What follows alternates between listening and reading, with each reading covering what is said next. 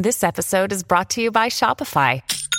Forget the frustration of picking commerce platforms when you switch your business to Shopify, the global commerce platform that supercharges your selling wherever you sell. With Shopify, you'll harness the same intuitive features, trusted apps, and powerful analytics used by the world's leading brands. Sign up today for your $1 per month trial period at shopify.com/tech, all lowercase. That's shopify.com/tech. Hi, I'm Taryn Winter-Brill, host of Bestseller TV on C-Suite Radio. On this show, I sit down with leading business authors to find out what makes their books stand out from the crowd. With thousands of new business books and titles being published each year, we try to make it just a little bit easier for you to decide which ones are worth the read. Thanks for listening. This podcast is part of the C-Suite Radio Network, turning the volume up on business. Hi, everybody. Welcome to Bestseller TV. I'm Taryn Winter-Brill. We're here with Bill Humbert. He is the author of Expect Success, The Science of the Over 50 Career Search. Bill, it's great to have you back. Taryn, it's so much fun to be here with you. Likewise. And I say it's great to have you back because you were here not too long ago for your second book, which was Employee 5.0, Secrets of a Successful Job Search in the New World Order. Just wanted to get that plug in. And now you're here for the third. So congratulations on your third book, first and foremost. Thank you. Just before we get into this book and tackle it, clearly you're so passionate about this topic. Tell everybody why. Tell us a little bit about your professional background, Bill. So over 40 years of recruiting, I've worked with candidates, and many of them went about their search the wrong way. And for the past 26 years, I've been coaching people, professionals, on how to find their next career. And so it all kind of came together, and that became my passion. Is, you know, humans are so wonderful because we're so creative that we find new ways of doing bad things. And so that spot on, Bill. And that for me is fun. But on the other hand, I just go, oh my gosh. So you've been a career coach, a recruiter. Tell us a little more specifically about your vast wealth of knowledge in this topic. Well, with over 40 years of professional recruitment experience, so I'm not talking HR, I'm talking professional recruitment, and 26 years of career coaching experience, my combined experience is very unique. Where's the genesis of this passion? I mean, where does it come from? You know, I'm the oldest of 7 kids, grew up outside of DC in a really small house. And we just were taught to help others. And so that's probably the genesis of it right there. I'm just curious, what was your first job? You know, were you recruited? What was that experience? Is that something you build upon? Well, it depends on whether you talk about entrepreneur or first job. The entrepreneur was when I was 7. And that was this first summer that my parents allowed me to ride my bicycle to the local shopping center.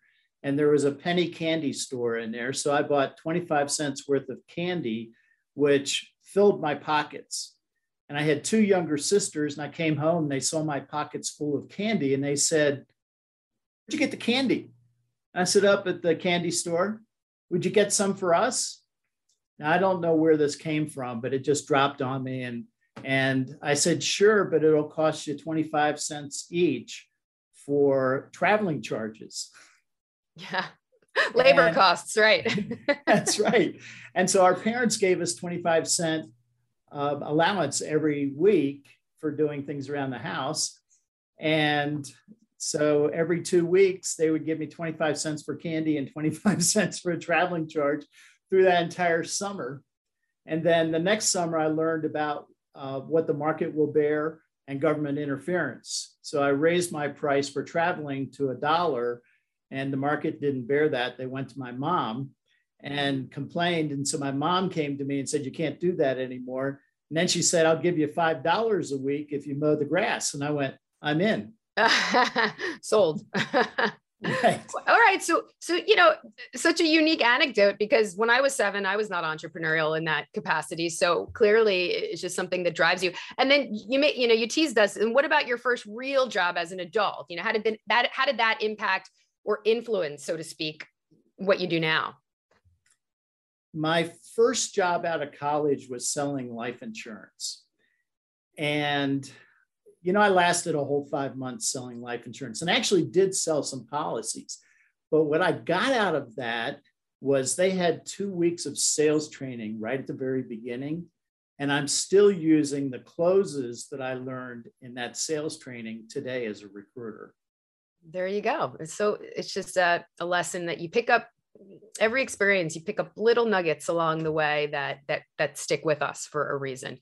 All right. Well, that said, Bill, let's tackle this book. The title really stuck out to me because wording is very specific. I know authors, toil over titles again and again and again. The science of the over 50 career search. Why did you use that term science? Because that's very specific.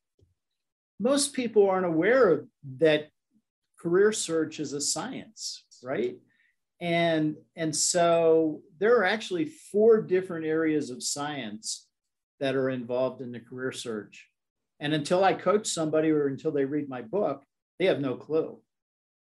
Yeah. So, tell us a little bit, don't give it all away, but for someone who's not familiar, right? I don't like science. I don't want to buy this book. Tell us why they should be interested in science in this capacity. Absolutely. So the first area of science to consider is mathematics. So you have algorithms, you have salary negotiation, you have numbers of candidates. It's throughout the entire process, there is mathematics involved. Then the second science is computer science. And in computer science and the applicant tracking systems and the HRIS systems, you have what they call artificial intelligence. Personally, I call it artificial intelligence. That's very funny. And we'll get to that later. Yeah. The third is the science of psychology. And it's how you think and how you feel, and also how the manager thinks and how the manager feels. And it's important as a candidate to be empathetic and understand when the manager is going, I don't think this is the right person, and then be able to revive it at that point. The fourth science is sociology. And so companies struggle to find people who are a cultural fit. And sociology is the science that determines that. When did you accrue all that knowledge, all the sciences involved? Was that a step-by-step process, or was there a light bulb moment? Oh, it was total aha. Aha. Love it. Tell us why, when? It was probably 2 years ago when I was coaching a person who was looking for a new position, and they were just struggling. And they were a technical person. So I thought, well, maybe if I talk in terms of science, then I can help clear up these. And it's amazing. It worked that way. It was great. No, it all makes sense as you read the book. You touched upon AI. I have so many questions, Bill. I mean, even just the chapter on resume writing is just fascinating because you assume people know these things, but they don't. Back to AI for a moment. You say that most job descriptions rarely reflect the job. And then when you sort of, tweak your resume to that job, AI is picking up things that they're not looking for. Did I say that the right way? Kind of explain that in layman's terms. So in my experience as a recruiter, so you'll see the hats going like this, right? Yeah, I did see that. So in my experience as a recruiter, what I have found when I've worked with a client, that usually their job description really doesn't match what it is that they want me to look for. And that is a great help for when I'm coaching people. Now, you got to think about HR. HR is an administrative compliance organization. They're not a sales organization. And so that's their mindset. And if they, for some reason, must have a high school diploma, what will happen? The AI will look at a person with a Harvard MBA and say, oh, no high school diploma. Right. So it's artificial intelligence. So what's the quick bit of advice there to get past that, the nebulous part of AI to get to that, to get weeded out, to actually get to that live person in HR? You don't want to go to HR. HR is not your friend. Okay, that's a bold statement. It is. Well, remember, I've been a recruiter for over 40 years. And many of my clients, I didn't even know who was in HR. I went directly to the manager. And so for candidates, they need to network their way in. And I'll give you a metric that's really important. And this comes from the career transition industry, used to be known as outplacement. Only 8% of all jobs are filled through posting online and praying that the right person sees your resume. Is that right? Only 8%. Wow, that's a significant statistic. So you're saying the other 92% are found how? Just direct personal networking and referrals, live to live referrals? Networking is about 74 to 76%.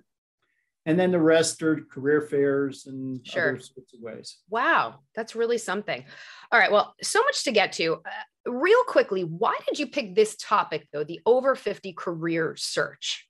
So COVID began the shutdown was March 15th, 2020. From March 15th, 2020 to December 31st, 2020, my business pivoted to coaching professionals to find their next job. And I coached 32 professionals to find another job in that period of time. And out of that 32, only 4 were less than 50. Only 4. Wow. And why was that? Those others were they laid off due to the pandemic? Everybody that I spoke with the exception of 2, were laid off due to the pandemic. And it was just, the ones that came to me to get help. Yeah. I mean, but it really is chaos. When you think about it, you have someone who's working at a firm for, let's say, 30 years. A once in a lifetime pandemic hits, they find themselves out of work. They haven't written a resume in over 30 years. And they're like, now what? And that's why this book is so critical and so helpful, because it really is kind of the 101 for anybody who's maybe a little rusty and out of the game. And Bill, in the book, you actually have a personal anecdote related to this topic. Can you share that one with us? Absolutely, Taryn. This is fun. During that 32 people in 2020, one of them was a CFO of a company for 38 years, and he was laid off. And he came to me, he was 66 years old. And he came to me and he said, I still want to work, but I'm afraid nobody's going to hire me. And I said, no, you don't worry about that. Let's go out and find that job. And we worked hard. I helped him create his new resume, and I showed him how to network. He found a new job with another organization as CFO, working part-time and making more money than he was at his previous firm. Another day is here, and you're ready for it. What to wear? Check. Breakfast, lunch, and dinner? Check. Planning for what's next and how to save for it? That's where Bank of America can help. For your financial to-dos, Bank of America has experts ready to help get you closer to your goals. Get started at one of our local financial centers or 24/7 in our mobile banking app. Find a location near you at bankofamerica.com/talktous. What would you like the power to do? Mobile banking requires downloading the app and is only available for select devices. Message and data rates may apply. Bank of America N.A., member FDIC. When you need mealtime inspiration, it's worth shopping Kroger, where you'll find over 30,000 mouth-watering choices that excite your inner foodie. And no matter what tasty choice you make, you'll enjoy our everyday low prices, plus extra ways to save, like digital coupons worth over $600 each week. You can also save up to $1 off per gallon at the pump with fuel points. More savings and more inspiring flavors make shopping Kroger worth it every time. Kroger, fresh for everyone. Fuel restrictions apply. C-Suite Radio. Wow. I mean, that says it all, right? I mean, that's incredible. I mean, clearly you need a coach like you, helping to thread that needle. By the way, do people hire you on a personal, like one-on-one basis? I assume they do, as you just mentioned, in addition to the books, right? If you go to your website. Absolutely. I'm working with 2 women, one in Chicago and one in San Francisco right now. Great. Okay. So people should be aware. Sometimes people want that one-on-one time, which I completely understand. Here's a question I think on everyone's mind, Bill. What is, would you say, the biggest mistake people make in this arena in terms of the job search / resume writing? Well, think about it. Indeed does a great job marketing, and they're saying, hey, apply to the jobs here and you'll be working in no time. And LinkedIn does the same thing. Well, the biggest mistake is for people to believe that. Because when they believe it, then all they're going to do is post and pray, like I demonstrated before. They need to network. They need to go around Indeed, use Indeed and LinkedIn to find the jobs and find the companies, and then go around and talk to the managers. Gotcha. That makes sense. And just on this idea, there's so many secrets revealed in the book. Anything else you can kind of tease us with, some other secrets that people can expect? Well, salary negotiation is something where nobody ever gets trained. And salary negotiation, as a recruiter, I'm the guy who does that, right? I work with you, find out what number you're interested, go to the manager, kind of talk to the manager, and then I come back to you with the offer. So I know how to negotiate salary, and I know what you should say, and I know what you better not be saying. I mentioned earlier, I did want to just touch upon, so much invaluable information, but really, interesting titles that grab you. One is LinkedIn literacy and lunacy. I don't know if we'll get to the lunacy part, but step 4, and by the way, you put your chapters in steps, which I appreciate, as opposed to chapters, because it is a step-by-step process. I think that's more relatable. So bravo. Resume writing secrets revealed. And they seem like common things, but you say, drop the pronouns. There's no I, there's no me. You also say write in the past tense, even in your current job. Is that a mistake that most people make? It's a mistake that some people make. Okay. Not everybody, but some people fall into that. Okay. And what's the problem with something like that, as opposed to, so to give an example, you're saying implemented XYZ and getting rid of the I. But in your current position, you never want to say currently implementing XYZ, currently managing. And what is the reason for that? It's just the convention in resume writing. And the other thing that it does is it makes the power word first. It's not the pronoun, it's the power word. The power word. So what is your recommendation? I mean, are certain verbs in the past tense part of AI? Not so much the verbs necessarily. It's more the specific tasks, duties, responsibilities that are picked up by AI. But occasionally, right. AI can be really dumb. For instance, let's say you use the word implement, but it's looking for implements. Yeah. It says, Matt, you didn't get implements. You had that other word, implement. So you're helping people beat the AI? I mean, is that what you're trying to do? Or are you in this book, are you saying avoid the AI and here's how to get that job elsewhere? Absolutely. So think about this. You need to speak the language of the company. So you take verbiage from the job description, and then maybe your company didn't have the same terms for the same jobs. So you put their terms in, and then that makes the manager happier, feeling inside that, oh, this person's a good match. He speaks my language. But is it true though that some resumes or CVs that do get the go ahead from AI, they will get to the HR manager? Some. Okay. But you have to have an 85% score on the AI in order for somebody from HR to call you. And remember, they're compliance administrative people. They're not salespeople. Right. All right. So at the end of the day, Bill, okay, I'm over 50. I'm looking for a new job. Is it your recommendation that I click on something on LinkedIn and submit, or no? You go to LinkedIn, you see the job that interests you. And then the other thing you do is you click on the company on LinkedIn, and then you'll see employees on LinkedIn. And then you click on that.